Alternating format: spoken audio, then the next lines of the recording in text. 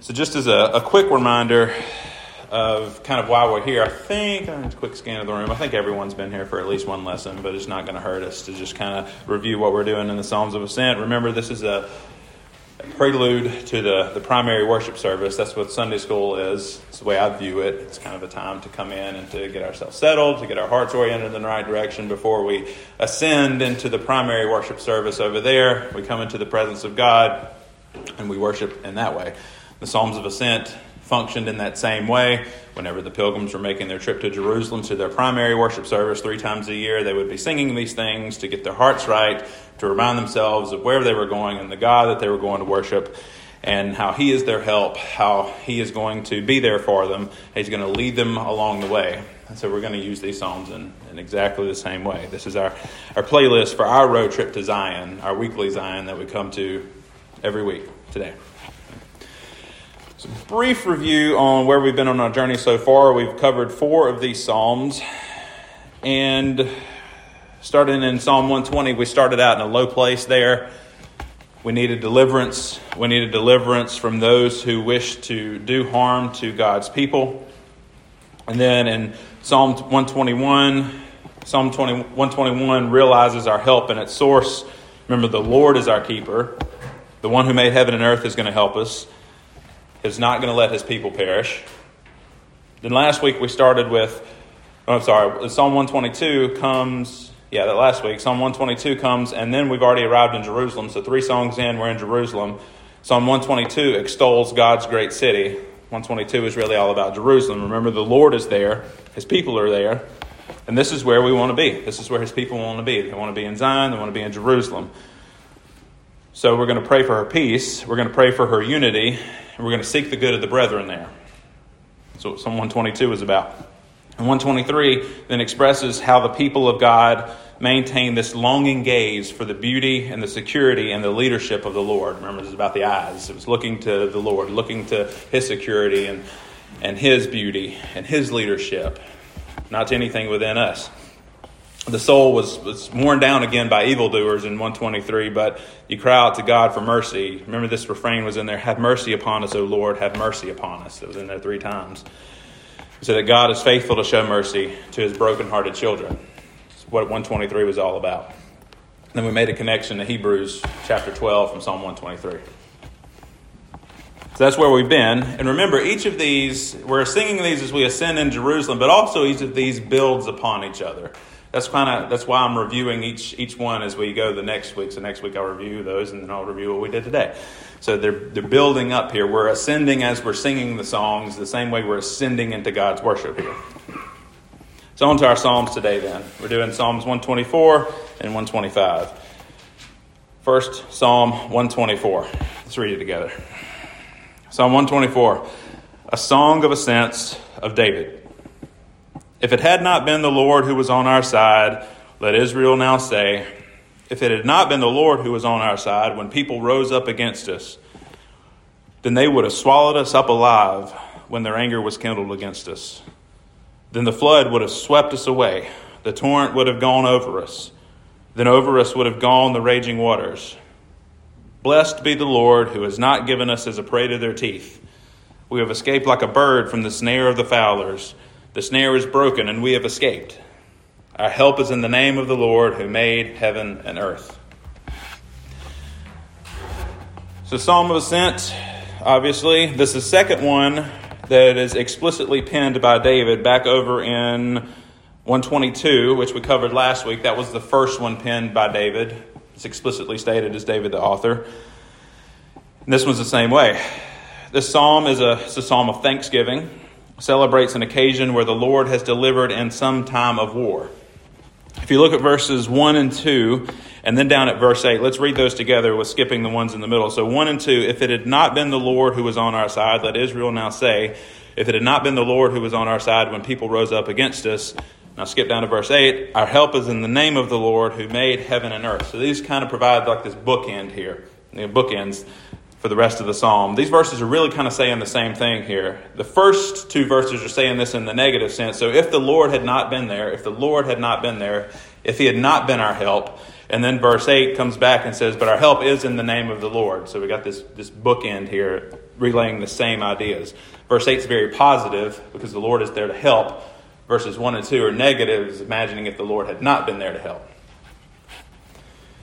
Then the middle of the psalm goes through these vivid metaphorical scenes which imagine what would have happened if the divine warrior was not fighting for the cause of Israel. It says there, the enemy would have been victorious. There would have been a chaos of a flood and a raging river that would have swept over us. We talked about this whenever we went through Jonah about a year ago. The concept of water was really troubling for Israelites. Water was not like this calming thing for ancient Israel. Water represented chaos and danger and things like that. So it's the same thing here. If God would have not been looking over them, there would have been all this chaos represented by flooding and water. Or we would have been like prey to an animal. But we have escaped like a bird that has been trapped by a fowler. So the one who made heaven and earth has given us deliverance here. Our help is in the name of the Lord. The blessed relief is very intense here. You cannot help but praise God for allowing his divine providence to smile down upon us. You've got all of these troubles. If God had not been on our side, all of these troubles are going to come. All of them are going to come. But our help is in the name of the Lord, the covenant God of Israel, who made heaven and earth, and his smiling providence upon us. So as mid-21st century people living in Mississippi specifically, it's really hard for us to realize how common war has been throughout human history. War has really been the norm throughout human history. Whether it's local or more regional or even global conflicts, war has been very normal throughout human history.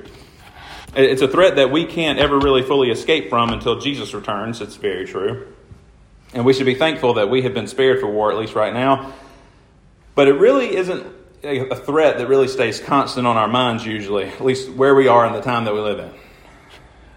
Like I said, this is not the norm for most of human history. Remember, David was a man of war. Remember, the psalm is written by David. David was a man of war. This is explicitly stated in the Bible many times.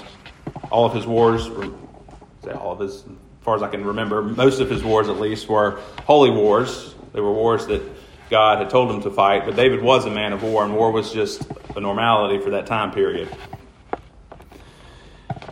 He was very well acquainted with battle. He was a brilliant tactician. Remember, David knew what he was doing when he was fighting. But he recognizes that he is merely performing things on the Lord's behalf. None of the victories were primarily because of David. You'll see that in David's responses to all of his wars that he fought. Some people think, and most of the commentaries that I read on this, think that David wrote this psalm immediately after he was coronated at Hebron. Remember, before David comes to Jerusalem, he's crowned king of Israel at Hebron first, while Saul is still king. And then later on, when he's going into Jerusalem, Jerusalem is still held by the Jebusites. Israel doesn't have Jerusalem yet. So David's crowned king at Hebron. And immediately after this, the Philistines try to attack him, but they're defeated. And we don't know for sure that the psalm was penned after that occasion, but it's possible. It kind of fits. And that's kind of one of the beautiful things about most of the psalms. And most of the psalms, there's some counterexamples to this. In some of them, you get very descriptive, headers of what they were written for, like Psalm 51, or the one we looked at a couple of weeks ago. I remember Psalm 36, I believe, when he wrote it in response to Doeg the Edomite ratting him out. But most of the Psalms are just very, very generic as far as when they were penned. And that's one of the beautiful things about this, is because you don't have to say, well, David wrote this for this specific occasion. It doesn't mean anything to me. Well, that's not true. These can be applied to all of our lives too. They're very comforting for us that God gave this in a context that they can apply to his people throughout the rest of history, even after they were written. But in any case, after this battle with the Philistines and after many of David's other battles, we're told that he was merely doing what the Lord had commanded him. David says he could take no credit. The victory was God's. He says this explicitly stated in many, many places. And the same idea is repeated all throughout the Old Testament.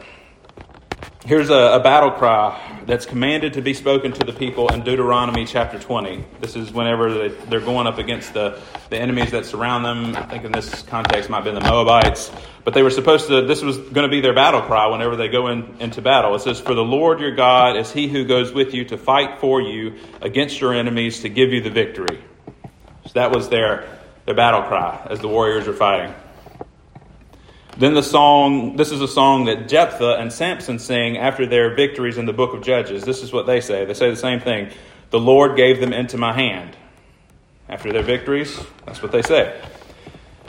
Then if you go look at all the kingship psalms, it makes it clear that the salvation that is expected and the salvation that is confident and the salvation that is sure to be brought about for the king, specifically about David or Solomon, whoever the king is that it's written about, and ultimately about Jesus, we know that this is carried out by God. And this is nothing to do with the kings themselves. The victories are brought by God.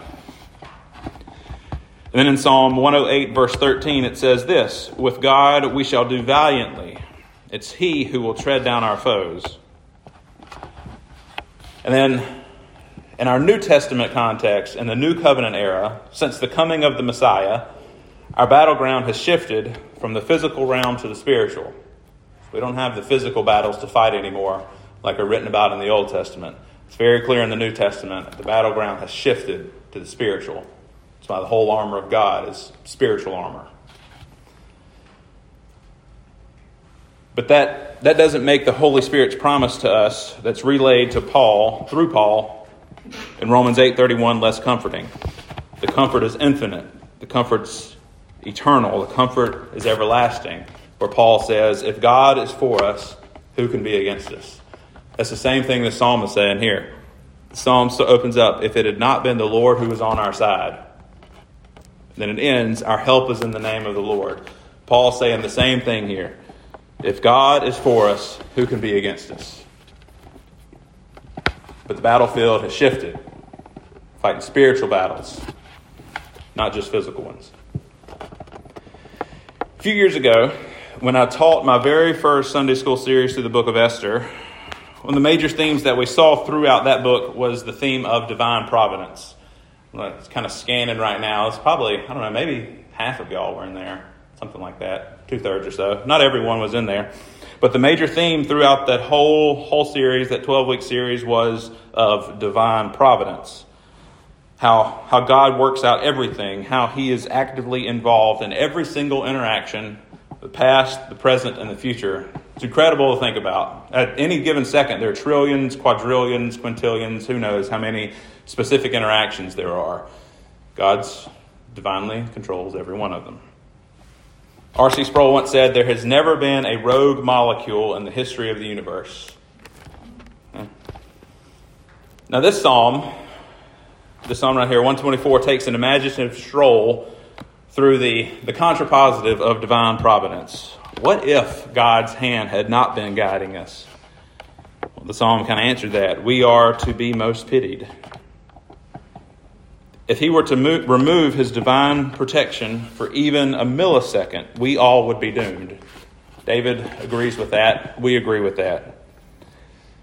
But thank God that is not true, because it ends, our help is in the name of the Lord who made heaven and earth. So that is a great comfort to us when we are struggling. If our circumstances are out of control, or even if our problems are caused by our own sin, we can rest assured that God, with his sweet, but sometimes bitter providence, will lead us to where he intends us to go. He's not going to let his people just wallow. He's not going to abandon his people. Through his divine providence, all the things are going to work out for our good. If God is for us, who can be against us? This can be really hard to see in the moment, especially in moments of despair. But back to Esther. That's really one of the beautiful things about the book of Esther. So if you can remember back then, whenever we were going through that, or if you weren't around for the lessons, I'll give you a spoiler. God is nowhere to be found in the book of Esther. Well, he's never explicitly mentioned. The name of God is nowhere in there, in any of his covenant names or generic names. There are not any sorts of, even hints of religion from any of the Jewish people that are in the book of Esther. So God's not there anywhere. But it is very clear from the narrative that develops that these series of events absolutely had to be orchestrated by a higher power. It had to be ordered in God's divine providence. And so that same thing is true today. It's true today. If God is seemingly absent, he's not. Same thing in Esther. God seemed to be absent there, but he's not absent. So do not fear if you are in his covenant family. God is here. God is indeed blessing you with his divine providence, and he is working things out for your good. So blessed be the Lord indeed. Blessed be the Lord indeed. That's where our help comes from. So let's sing to our great God who made heaven and earth.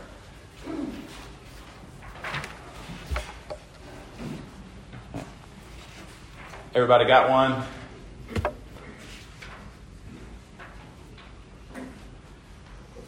Psalm 124. We're going to sing this to the tune of Jesus, the very thought of thee. We'll give us a lead in, and we'll start.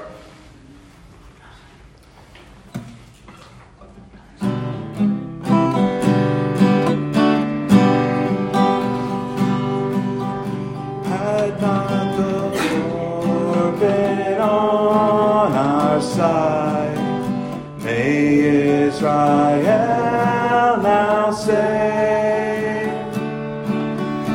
had not the Lord been on our side, when men rose us to slay, they had us swallowed quick when as their wrath against us did flame. Waters had covered us, our soul had sunk beneath the stream. Then had the water swelling high over our soul made way. Blessed be the Lord who to their teeth escape not for a prey. Our souls escape as a bird out of the fowler's snare. The snare asunder broken is, and we escape it all. Our sure and all sufficient help is in Jehovah's name. His name who did the heaven create, and who the earth did frame. Beautiful.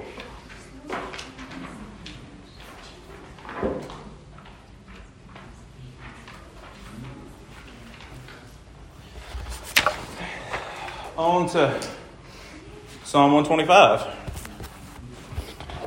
Let's read it together. Psalm 125, a song of ascents. Those who trust in the Lord are like Mount Zion, which cannot be moved but abides forever.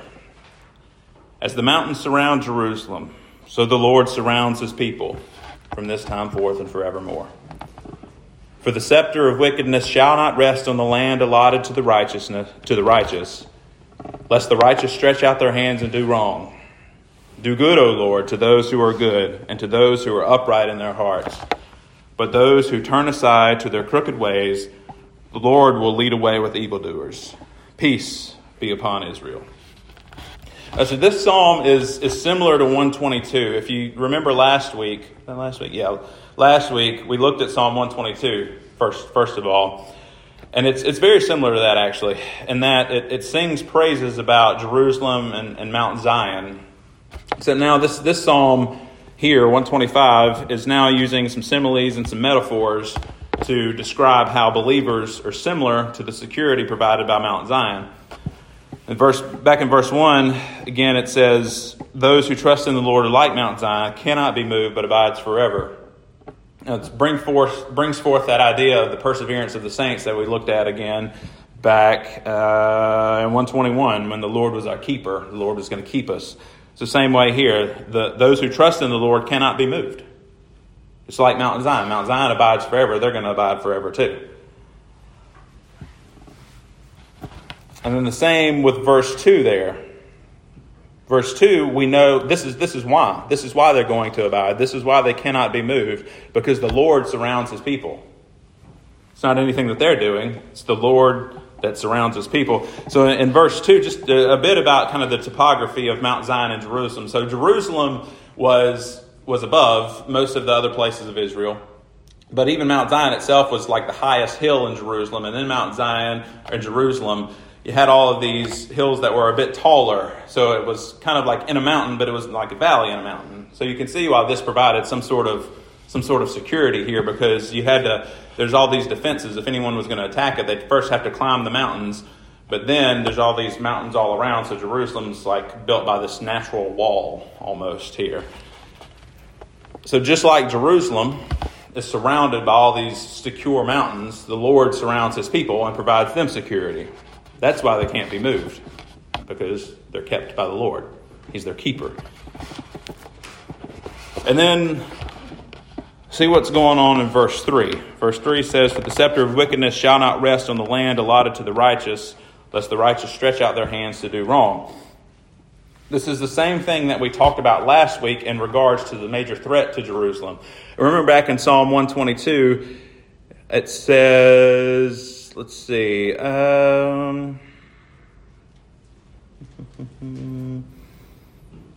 peace be within your walls in verse 7 of 122, and security within your towers. Remember, we made the point that the major threat to Jerusalem was not from the outside. Sure, they had the threats from the outside, from the people, from the nations that were around them that were going to do the physical violence. But the main threat to Jerusalem was from within.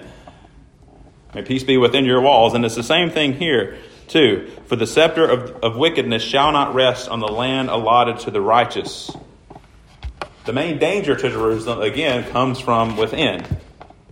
The major threat comes from within the walls of Jerusalem itself. And in this specific sense, in this verse, if the wicked ascend to the throne, then this is what's going to bring about Jerusalem's destruction. Remember here, the scepter of wickedness shall not rest in the land allotted to the righteous. So it's the warning here. If the wicked get on the throne, then that's when Jerusalem is really in trouble. And if you've ever read the book of 2 Kings or 2 Chronicles, you know that this is true. Right? That's exactly what happens. It's when all the wicked kings come in that God says, all right, I'll take my hand of protection from upon you. Assyria's going to come. Babylon's going to come. Egypt's going to come. They're going to carry you away. You're going to be torn out of the land. Because the evil kings are leading the people to do what's evil.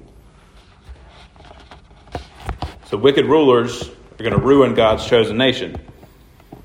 But the end of verse 3 says, the righteous cannot let this be. They must not let this be. They should not do wrong. They should act justly. They should do this in the confidence that God will not let the unrighteous rule over his people forever. Now, Christians can rejoice that God raised Jesus to the throne of David to prove this true. So we have a righteous, we have a just king that's sitting on David's throne forever and ever that cannot be moved. So we have eternal protection now, like the mountains of Jerusalem, because Jesus is the king. The unrighteous, they might have ascended the throne for a little bit, but they were always doomed to fail because the Messiah was coming. The true king was coming. The true anointed one. The one that was forever meant to sit on David's throne. And then in verses 4 and 5, the psalm closes with a short prayer of confidence. We pray and we know that the Lord will do good to those who are upright in heart. We know this because this is part of God's character. This is part of his very nature. But also, as part of his nature, he cannot turn aside and just excuse evil. The Lord's going to lead them away. turn aside to those who do crooked things. But the Lord is going to do good to those who are upright in heart. These are both parts of his nature. Those who are not upright in heart, though, will be led away to a place that Jesus says there's going to be weeping, there's going to be gnashing of teeth, the flame is never going to be quenched, and the worm never dies. In other words, the psalmist here is praying for the Lord to lift up the righteous, to partake in the glory of the kingdom. Remember, back in verse 3, you're talking about the scepter here to the king. They're supposed to partake in the glory of the kingdom. God's going to do them good here. But he's going to purge those who do not belong in the kingdom. And this is when true peace comes upon the community. It ends with peace be upon Israel. But peace is going to be upon Israel because God is going to do good to those who are upright in heart, but he's going to purge the evil away. The peace cannot come until the evil is purged. This is what they're praying for. This is where the peace comes from. When the gathering is pure, when the bride is adorned in white to be presented to her bridegroom, the king. This is where peace comes from. So isn't that what we are working towards as a church universal? I would think so. I would hope so. We do wait patiently for Jesus to return, but until then, this here, looking at today, this is our heaven on earth. This is where we are protected on every side by the mountains. This is the one and the only institution that God has promised that the gates of hell will not prevail against. The church is the only thing that God has promised that the gates of hell will not prevail against. This is the protection that is promised here in verses 1 and 2. It's for the church. This body is where your ultimate eternal security is. So, you should pray for her purity. You should pray for her safety. You should pray for God to bless her people that are upright in heart. They're upright in heart because we have the righteousness of Jesus applied to us. God has promised to bless us through him. And you should pray for that. You should also pray, like this psalm says here, you should pray that false teachers and evildoers are going to be thrown out until they repent. And lastly, you should pray for peace to be upon Israel. Because the church is the true Israel. The church is the true ultimate Israel. That's what it was looking forward to. Okay? So you should pray for her peace. Pray for her unity. Pray for her purity. Pray for her security. And rest assured that God will ultimately bring all those things about. Because in the end, Jesus wants to present himself with a pure bride. That's why we're here. It's what the church is. It's his bride. Last week, we made a connection between Psalm 123 and Hebrews 12, verse 2. We're going to go back to Hebrews 12 again right now, but we're going to do a different context. Remember last week, Psalm 123, we started out with, I lift my eyes to you. Then Hebrews 12, we made the connection, looking to Jesus, that concept of looking to one who we lift our eyes to, who we should gaze upon. And then we brought it back home at the end of the end of verse 1 of 123. You who are enthroned in the heavens, and that Jesus is on the throne in heaven. That was verse 12, verse 2. Where now we're going to bring Hebrews 12 into the context of Psalm 125. We're going to go to Mount Zion and Jerusalem. We're headed there. We're headed there right now, but we're heading there in an even better way. So Hebrews 12, after declaring the greatness of Jesus and then exhorting the reader not to grow weary, here's what we have starting at verse 18 of Hebrews chapter 12. So verse 18 of Hebrews chapter 12, we're going to read through verse 24. Specifically pay attention to verses 22 and 23. Okay, so starting with verse 18. For you have not come to what may be touched, a blazing fire and darkness and gloom and a tempest and the sound of a trumpet and a voice whose words make the hearers beg that no further messages be spoken to them. That's a terrifying description, first of all, right? For they could not endure the order that was given. Even if a beast touches the mountain, it shall be stoned. Indeed, so terrifying was the sight that Moses said, I tremble with fear. Okay, so the author of Hebrews is making a point here. This is the old covenant. It was terrifying. Okay, the old covenant was terrifying. But, verse 22, this is the new covenant. This is the church that he's talking to right now. All right. But you have come to Mount Zion and the city of the living God, the heavenly Jerusalem, and to innumerable angels in festal gathering. Now we got a good saying. All right. Now we've got what the people are working towards in the Psalms of Ascent. Verse 23, and to the assembly of the firstborn who are enrolled in heaven, and to God, the judge of all, and to the spirits of the righteous made perfect, and to Jesus, the mediator of a new covenant, and to the sprinkled blood that speaks of a better word than the blood of Abel. That word back there in verse 23, assembly, is translated in the ESV. Somebody else got another version? What's that word translated? It's still assembly in other ways? Verse 23. Yeah, church. Church is the other way you could translate that. So here, it's talking about the church. Verse 22 again, you come to Mount Zion and the city of the living God, the heavenly Jerusalem. That's what it's working towards. That's what the Psalms are singing about. Those were written towards a physical Jerusalem, but they were pointing to something better, a covenant that's better, a covenant that involved a spiritual people, the church, us. That's why we're here. We're here in Jerusalem. We're here in Mount Zion. New covenant is better than what the psalmist is singing about in 125.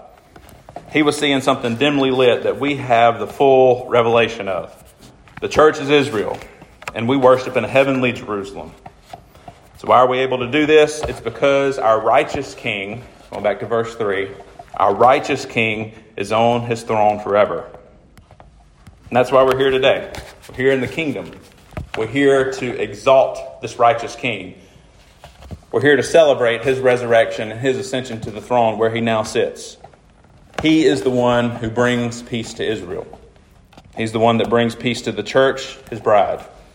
So, let's worship him in song.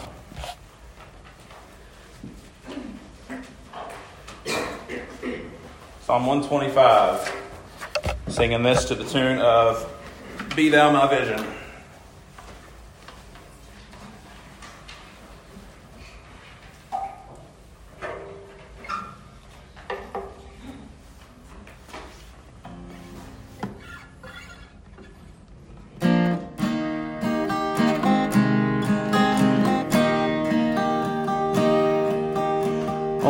Like Mount Zion, unmoved shall endure, whose confidence in the Lord is secure.